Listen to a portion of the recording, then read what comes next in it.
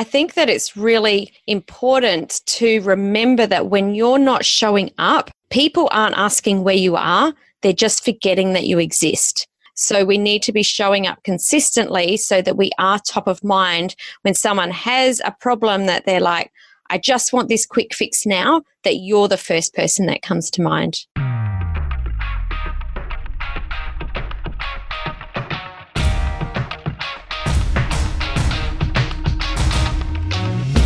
Thought Leaders Business Lab is for you, the business owner, entrepreneur, the expert in your field who wants to be seen and heard as the influential thought leader in your industry.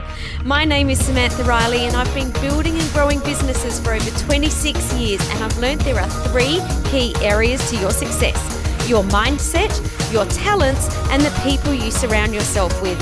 Each week, I interview successful entrepreneurs and deep dive to discover the exact strategies that they have used to build their business so that you can experiment and implement these strategies in your business too. Welcome to the Thought Leaders Business Lab.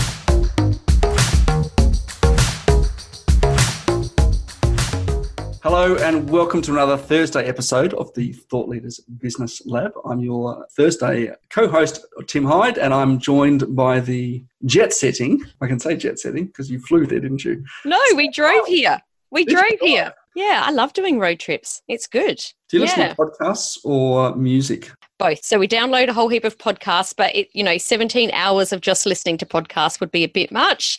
So we alternate between music and podcasts. I occasionally do the Canberra to Melbourne drive, which is around 7.5 hours. Breaks and traffic and stuff, and find that if I listen to podcasts straight through, it just ends up being a blur. And I don't really take anything away from any of them. Yeah, that's why you have to listen to them in short doses to make sure you can take all of the information in. I can listen to about 3 episodes in a row, but after that, I find my mind wandering a bit. But anyway. Or just listen to our upcoming 7-hour Thought Leaders Business Lab podcast. Oh, I thought we were doing a 24-hour marathon. Are we? Oh, God. No, I would never make it. Now, today we've got a really cool topic, though. Today we're actually going to talk about, speaking of content, we're going to talk about how a solid content strategy will attract clients to you. Now, content, of course, comes in all sorts of different forms. It comes in podcasts, it comes in video, it comes in written word, and it goes, just about everywhere, doesn't it? Social media. Yeah, there's so much content these days that we need to be creating to put out there into the world. Look, before we get into this topic, Sam, I want to know your thoughts on whether are we at the peak of content, or content creation as a marketing strategy to bring people into our business, or are we still kind of an emerging market? And I know, you and I are both on LinkedIn quite a bit, and I think I saw a stat the other day that suggested literally only 3 to 5% of people on LinkedIn are creating regular content. But are we at the saturation point yet or not? I don't believe we are, but I do believe it will evolve and change continually. For instance, Instagram is starting to lose people, but those people aren't getting off of Instagram and going nowhere. TikTok, for example, is building.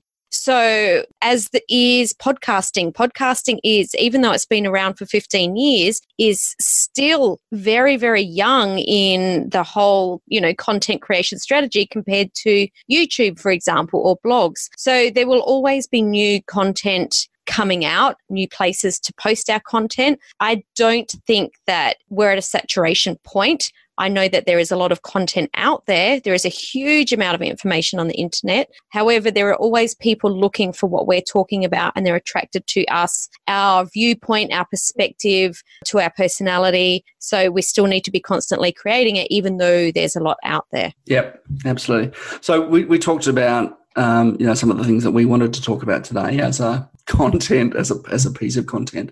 Mm-hmm. And the first one of those is I guess almost why people's content strategy doesn't work rather than why it does. And that's often because we don't produce consistent content. And I don't necessarily mean consistent content by, you're posting to Twitter 20 times a day, is it? It is actually, I guess, building that regularity of content. Yeah, it is regularity. It's not putting up 20 posts on Twitter today and then not going near it for 3 months. You're far better off doing, one thing every single day, or consistently posting on LinkedIn 3 days a week, or consistently sending out an email, twice a week, or even, once a month if you can't manage something even more, but making sure that you're always sticking to some sort of consistent schedule so that you're posting on the same day at the same time and getting into that habit, because it's amazing how much of your audience is waiting for your content to come out. So you want to keep your followers happy. Yeah, incidentally, I mean, that's a really good point, I think, but there's this kind of subconscious effect by creating that regularity of content as well, and that consistency, in that one of the boxes, I guess, right? Everyone has this sort of checklist of criteria in their mind that they're going to have to tick off before they say yes to buying your product or service. Absolutely. And one thing I heard years ago in a sales training was that in the absence of no, yes is the only other answer. Yeah. Right? But if we're demonstrating consistency and regularity, that can't help but have this flow-on effect to how reliable your potential customer perceives you to be. Right? Yeah, and for just about everybody, that is a criteria of purchase. I think that it's really important to remember that when you're not showing up, people aren't asking where you are. They're just forgetting that you exist. So we need to be showing up consistently so that we are top of mind when someone has a problem that they're like, I just want this quick fix now, that you're the first person that comes to mind. Yeah, absolutely. Okay, so that's the first one, right? So produce consistent content. And again, it doesn't have to be 20 times a day. It could be once a week, but as long as you're consistent with that content. I'd probably say I think people should be producing content or publishing content and use the tools that are available to you in the market to help you sort of schedule that.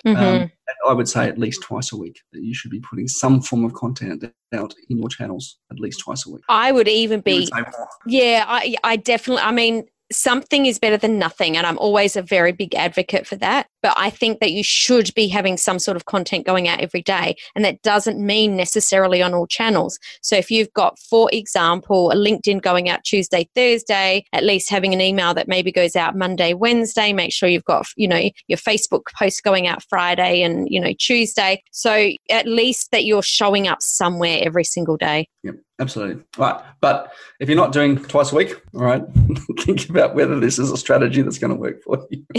Well, go with the twice a week strategy first. Absolutely. Go. Yeah. And then step up. Okay. Absolutely. Number 2, all right, is, and I guess we see this quite a bit, don't we? It's either not producing content that's relevant for their desired target market. But I'm going to take that one further and potentially say not putting it in the right places for them to see it.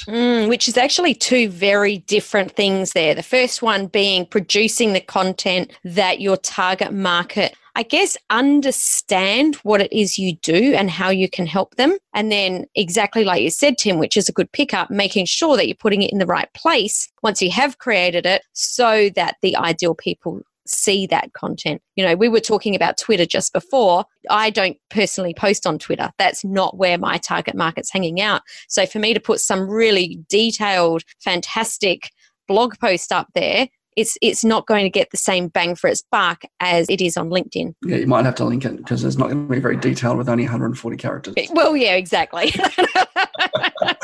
You are very what's that word they used to use in English? Clearly and concisely. It's probably why I don't use Twitter. It's too hard to think. How can I say this? All of these words in 140 characters. I know, right? I reckon number 3 around having a sort of really good content strategy is around not giving away all the answers. Yeah, I see a lot of people creating content and giving the how away. So how to be able to solve that problem rather than what the problem is, why you've got that problem. Definitely some steps like what, but not the how. Yeah, absolutely. So what, not how is a good one to have. All right. Number 4. Not asking for the sale. This is like the opposite, but I'm sure you see this a lot too, Tim. People producing quality content, people producing consistent content, which were the first 2 things that we talked about, but then actually making the mistake of not asking for the sale is definitely one of the other problems. Yeah, we talked, and we have talked extensively about, having this sort of breaking down your customer journey, right, into these sort of micro components. So, Sam, I know you do events every year, and you'll create your content strategy specifically around the lead up to that event, right? So if you're talking LinkedIn, as I know you are in Adelaide at the moment, you'll create a lot of content that's focused on driving people towards that LinkedIn workshop. I think we should even break our content down even smaller than that, right? And almost think in these little micro steps, that if I'm creating content for content's sake and putting it out there and not asking my reader or my viewer or my listener to do the next step, we're kind of missing that opportunity to take them onto the next thing, right? So it might be in the next article, this is where we're going to expand on this. This is part 1. Now look for part 2. In this podcast, for example, we give a next step. So if you want to connect with me, go here. If you want to connect with Sam, go over there, right? So those are things that we put into this to say the next step I want you to do is this thing. Now, it may not necessarily be a purchase. So asking for the sale isn't necessarily, hand over your money. Yeah, good pickup. So not asking for the sale is just, not asking your ideal client or not asking your audience what is it that you want them to do next. Yeah. So, and again, it might be, tune into the next episode. It might be, download this sort of worksheet that's related to this piece of content. It might be join my Facebook group. It might be join my Facebook group to find out more about this particular topic. And if we forget that, I think we lose the opportunity to move the next step. A couple of years ago, I used to run an online media company, and I did speak to a guy who had published an amazing series of articles, who was a business coach, published this incredible series of articles in the Byron Bay Advertiser. And he was their Saturday morning business columnist. And at the end of the year, he's gone, it's not working. I'm not going to stay in Byron. I'm going to move towns and I'm going to try again somewhere else, thinking that potentially maybe his target market wasn't in Byron Bay and surrounds. And he had this conversation, and I said, look, send me some of your articles, and read these things, and they were incredible. And he'd actually gone as far as building almost an entire, business management framework that he was doing. It was, academic level stuff. Wow. It was pretty incredible. All right. And they all missed the call to action. Right. And he even expressed at the end of it, says, that would explain why some of my friends said, what are you doing? Your stuff's amazing. Why are you moving at the end of this 12 months? And it's all because he'd missed that thing to say, if you want to know more, go here. If you want to help on this, go here. Wow. Here's the next step. And we see it all the time. We miss that next opportunity. Absolutely. That's something that I see a lot of people doing, saying, social media doesn't work or creating content doesn't work. But there's so many pieces to the puzzle to getting it, everything in the right place to create that picture. And then, whatever that next step is so very important. All right. So we know the 4 things that we need to do now. Let's jump into the steps of how we create that content that will attract clients to you. And that very first piece is you must know the frustrations and wants of your ideal client or your target market, your ideal customer avatar, whatever way you want to say it. You need to really know what it is that they're frustrated by, their pain points, and what it is that they want. What do they want to have instead? Really, really important. How do you get this information, Tim? For me, unfortunately, it's not a very scientific method. And I know there are some better approaches. In fact, I'm doing that at the moment. I'm having one of my team reach out to 20 or 30 people in my network, both clients and people who represent the kind of client that I want to go after, and actually sort of asking questions. Right? So that's the first one. Tell me about your business. What are your frustrations around this thing? What questions are you looking for? That's one way. Right? The other way that I find really effective is actually just having broad conversations and listening. Yeah, and I think the gold there is listening. Yeah, so, as you write down the notes of, that are pertinent to what you're trying to sell to a client, start to jot down in the margin, the other things that they raise, right? The other questions that they ask. Listen for the metadata beneath the question. Okay? And when you have enough, you start to become very good at that. I was just talking to my wife yesterday. She's a property manager, but also has a buyer's agency as well. And she's, spending millions of dollars of other people's money, which sounds like a really good job. Oh, that sounds like a fantastic job. Why didn't I think of that one? All right. But the things that she's hearing in her questions aren't, when she talks to clients, isn't necessarily the question that's in their mind, right? We often talk about with content, we want to, enter the conversations in our customer's mind. So when she's talking to clients about their budgets and stuff, the concern that they're really not specifically expressing, but is that they don't want to be ripped off. They don't want to buy a lemon. They don't want to overpay. They want to make sure it's the right fit for them. And these are the sort of things that we need to answer. Now, if we can then take those questions and put them into our content, it becomes very, very effective. There's actually 3 types of problems that people have. The first is known spoken problems. So these are the problems that people know that they have, and they speak about them. They talk about them with their mates at the pub or, with their girlfriends. Then the second type of problems is the known and unspoken problems. These are the problems that they know that they have, but they don't speak about them. So these are deeper. These are the kind of problems that keep you up at night. And then there's the unknown, unspoken problems. These are the problems that people don't even know that they have. Most people create their content in the known and spoken bracket, that very top bracket. But if you can go down a bracket and really, really, when, like you said before, Tim, when you're really listening to your prospects, and I think a sales call is the best place to do that, because you're actually talking with the right people to really get clear on those known and unspoken problems, and to create content around it that is good. And occasionally touch on those unknown, unspoken problems, but you don't want to create all your content in that bracket either, because otherwise it will miss the mark. But it's okay to touch on that a little bit, but more that known, unspoken, and then heading into the unknown, unspoken. Yeah, absolutely. I just find I'm actually playing this with myself at the moment, so it's going to be an interesting experiment to see how it comes out. I'm actually going completely away from listing services on my website. Yeah, no, this is really interesting. You and I have had quite a lot of conversations over the last couple of days about this. Can you talk us through, the way that you're moving from and to, because this is super interesting. Yeah, so historically I've said, on my website I've got, CRM, marketing automation, marketing consulting sort of stuff, which is obviously very, I guess, a process-driven solution sort of thing, which can work if your customer is solution aware. Right? So if they're looking for a specific outcome, that can work really well. But if your customer doesn't really know what it is that they're buying, sometimes it's better to shift it away and say, again, talk problem. Right. So one of the things, I'm having an internal dialogue with myself at the moment, and as I said, I'm going to try it and see how it comes out. So I will report back in a future episode as well, is to say that I don't have services listed on my website. I'm going to have problems that we solve. And the problems that we solve with more clients will be no strategy, no systems, and no clue.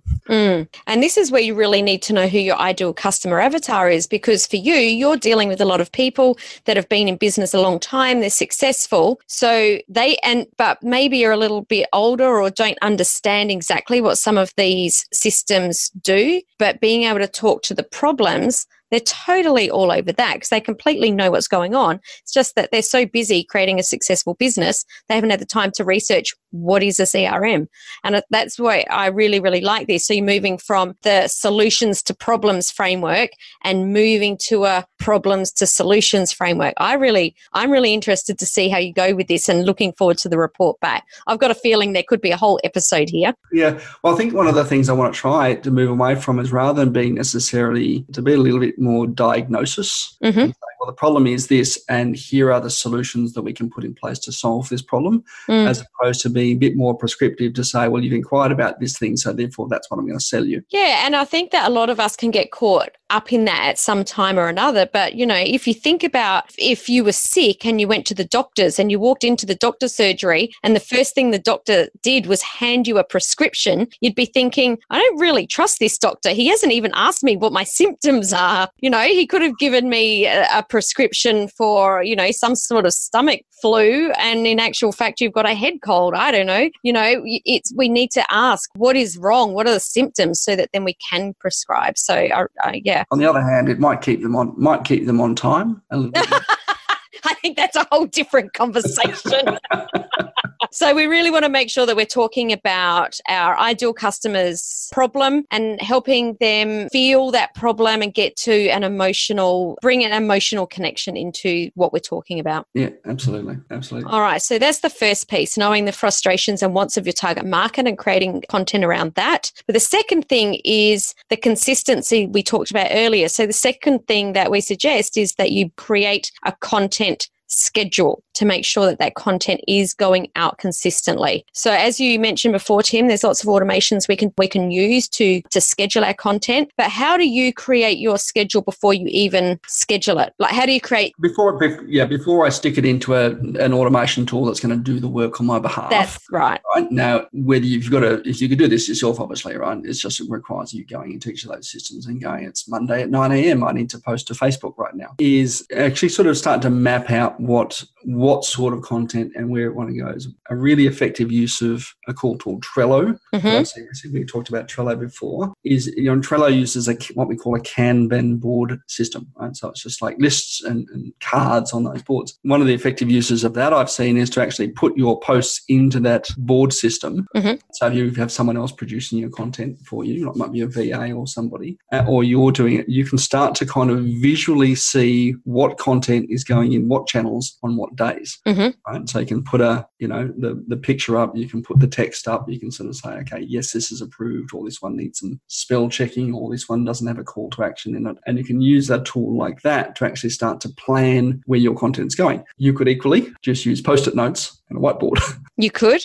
Do something. This is the piece of content. This is what I want to talk about, and this is where it's going to go into the bigger schedule. And I know, using where you've got a very distinct outcome to say, hey, this is when I need to start my launch posts. This is when I need to open my shopping cart posts. Those sorts of things as well. We were talking about that before we started recording. The way that I would map out from a high level is I sit down with a yearly calendar, put all of my launches in, and then reverse engineer all the posts and the content that need to be created leading up into those. But once I've done that, I use a really high tech way to map out my content. I use a spreadsheet and it's all color coded. So on the front sheet of the spreadsheet is all the different channels, Facebook, LinkedIn, email, whatever I'm doing, and they're all color coded, podcast, the blog, everything. And then behind that sits for each month the list, the links with that for Google Docs, or the images that are going to be put with those posts go into that Google folder, and everything just sits there in that one place. So myself or any of my team members at any time can go in and just grab all of the collateral, all of the text, all of the images, and know exactly where it needs to go at what time. Yeah, I think it's just a matter of finding a tool that works for you. Really, mm-hmm. Whether it's 100%. Whether it's an Excel spreadsheet, whether it's a Trello, whether you want to kind of, put an alarm in your phone to say, post to Facebook today, record podcast today, whatever it is for you, you do need some system, right, that keeps you accountable. So I guess the best system for you is the one that works. I think that's probably a really great way to sum that up. Although, thank you, Tim, for giving me an idea of Trello. We're actually just swapping from Asana to Trello. So there's another episode of why we're doing that. But I'm going to have a go at moving our spreadsheet to Trello. Well, excellent. I'll have to show you how I do it sometime. That's an episode for another piece of content. It is. So today, we'd love to hear from you. What's your biggest takeaway from this episode? We have started putting up discussion threads in the Thought Leaders Business Lab community Facebook group. So we would love you to head into the Facebook group and let us know what your takeaways are. Let us know any questions that you've had from listening to this. Tim and I are happy to jump in there and would love to jump in there and share some more with you. What are we going to talk about next week, Tim? Look, I think this is a really important one because it kind of is a nice little segue on from a couple of episodes we've been talking about lately, and this one particularly as well, but it's how to make and sustain a regular 10K month, because we know so often we have conversations with people who are going, how do I crack this 10,000? How do I coach and consultant? That's kind of the first benchmark of I'm like now a legit business owner. Yeah. And it's that 10,000. And I know a lot of people kind of bounce off this glass ceiling at 10,000. And that's what we're going to sort of drill into in the next episode. Absolutely. If you've liked this episode, please head down wherever you're finding this episode, head down below, give us a like or a comment. Please ask questions. But thank you for listening. That's the most important thing we want to say. Thanks for listening. Thanks for joining us today. And Tim, thank you for joining me for another Thursday episode. Thank you, Sam. Thanks for joining us for today's episode. But before we go, have you joined us in the Thought Leaders Business Lab community on Facebook? If not, jump over there right now and connect with other entrepreneurs who are also building and scaling their business. See you next time in the Thought Leaders Business Lab.